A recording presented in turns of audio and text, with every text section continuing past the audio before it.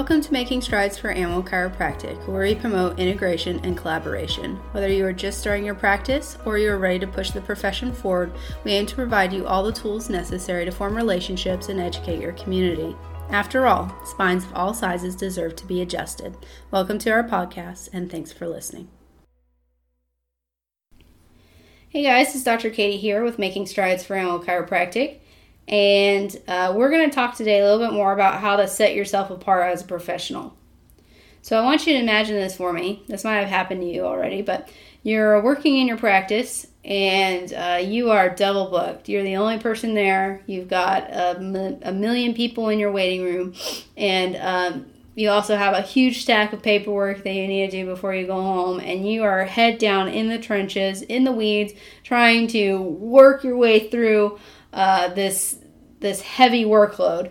And a drug rep or a product rep comes in, and a stupid smile on their face is like, "Hey, I'd like to speak with your doctor." And your front desk staff, or maybe you, is like, "I don't got time for this." So you say, "Thank you so much for stopping by," or, "A little crazy today. If you could just leave some information, our doctor will get back with you." So the drug rep leaves some information and continues on their way. So option A, if you're a drug rep, what are you going to leave to make sure that the doctor sees you as a professional and B, will call you back? So option number one is you leave a business card. Now, it's kind of nice. It has your number and your information on it, but it doesn't really show anything that you do. Option two, you leave a brochure or pamphlet, a little light reading. It's colorful, it's pretty, and hopefully the doctor will call you back. Or option three, you leave a beautiful heavy cardstock folder full of brochures, research studies, all sorts of good stuff about your product. Which of the three options do you think is going to get you a call back? Yeah, option three, right? So if we are imagining ourselves, you've probably been on both sides of this. If we were imagining ourselves as a doctor who is overbooked and is like crazy busy, we aren't going to have time to stop and meet with somebody every time they do a cold visit to our office. Alternatively, though, if you are the drug rep and you want to get somebody's attention and you want to build a relationship with them, you want to leave the most informative and most professional materials that you can in their office, namely a folder. So I set myself apart, and I'm a little bit different because I have an onboarding process, if you will, for new referral partners with me. So what usually happens is I collect warm leads, and what warm leads are is new veterinarians to me that I have not built relationships with yet, but they have referred me a client.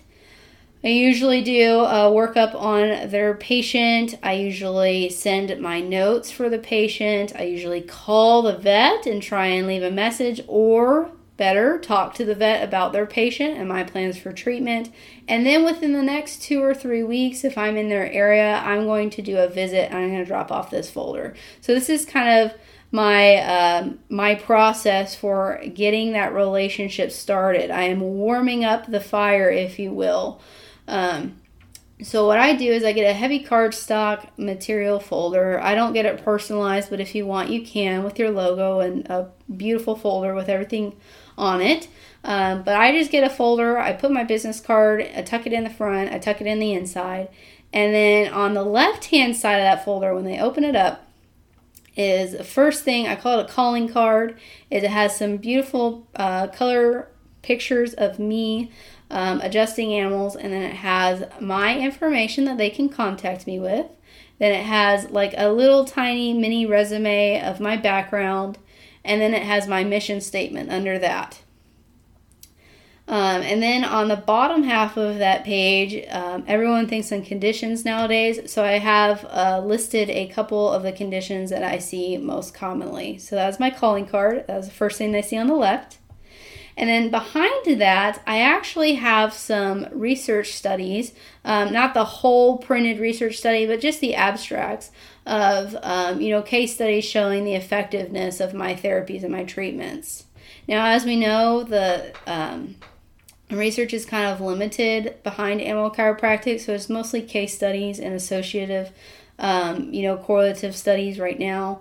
But I'm hoping to build that up in the future. So if you are a researcher and you want to endeavor on that, please contact me because I need your research studies. But we're seeing some great research studies. I have highlighted the important ones that I want the vet to review, showing the positive responses to treatment. I also have a couple of human studies in there as well. But that is on the left-hand side of the folder. I have a calling card and then research studies showing how awesome and how effective chiropractic care is. Then on the right-hand side of the folder, I have a brochure, more information, beautiful color brochure with my prices and picture of me. Then I have my new vet welcome letter. It says, hey, you're awesome. I want to be friends with you. Pretty much. I'm summarizing. This is not what it actually says. Then it goes into a little bit more information about me and what my mission statement is. And then it answers the 3 questions that vets want answered but won't ask. It tells the vet that I do short treatment plans and I expect to see results within 4 to 8 visits. I am a specialty practice only. I do not intend to steal patients. And it also informs that I will be sending notes and sending patients back if they don't respond for further diagnostics. So that is a huge piece that you need to have in that welcome letter. I also send that out to new vets in a letter by itself if I don't have time to drop off the folder, but that can be in another episode. So I have that new vet welcome letter. Then behind that, I have my consent form. My consent form is twofold. It has the owner consent to treat, and then it has the veterinary authorization underneath it. That's all in one beautiful form. Then behind that piece of paper, I actually set my AVCA certificate in my photocopier and I copied it. So I have my AVCA certificate. And then this last page, this is actually a new addition, is I added financial incentives to adding me to a veterinary practice.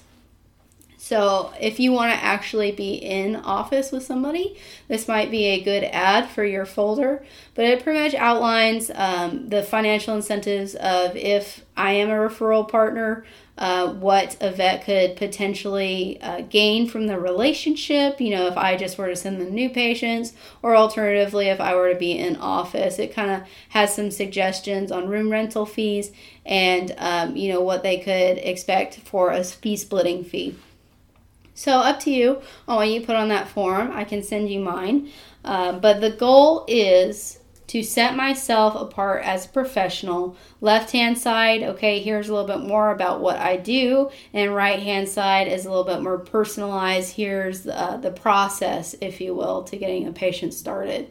So you're a drug rep, essentially, or a product rep, and you're going into a busy doctor office and you are trying to make a relationship start out of thin air. How are you going to do it? Are you going to set yourself apart as a professional by leaving that beautiful folder, or are you just going to leave a business card and hope and pray that somebody will call you back? Hopefully you see the benefit of making these folders and using them to your advantage. And I personally have seen a great return. A lot of people look at me differently. If I were to drop off a folder versus just a business card, it really sets the bar for the relationship. It makes them know that I mean business.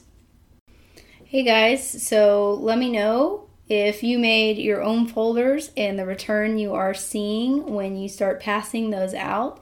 I'm super excited to hear about your practice and its success as you are beginning to help more animals holistically and integratively. If you have any comments, concerns, would love to leave me a review or engage with me on social media, you can find me at Making Strides for Animal Chiro. Look forward to bringing you more useful content just like this episode in the future. So have a great week in practice, and I'll talk to you soon.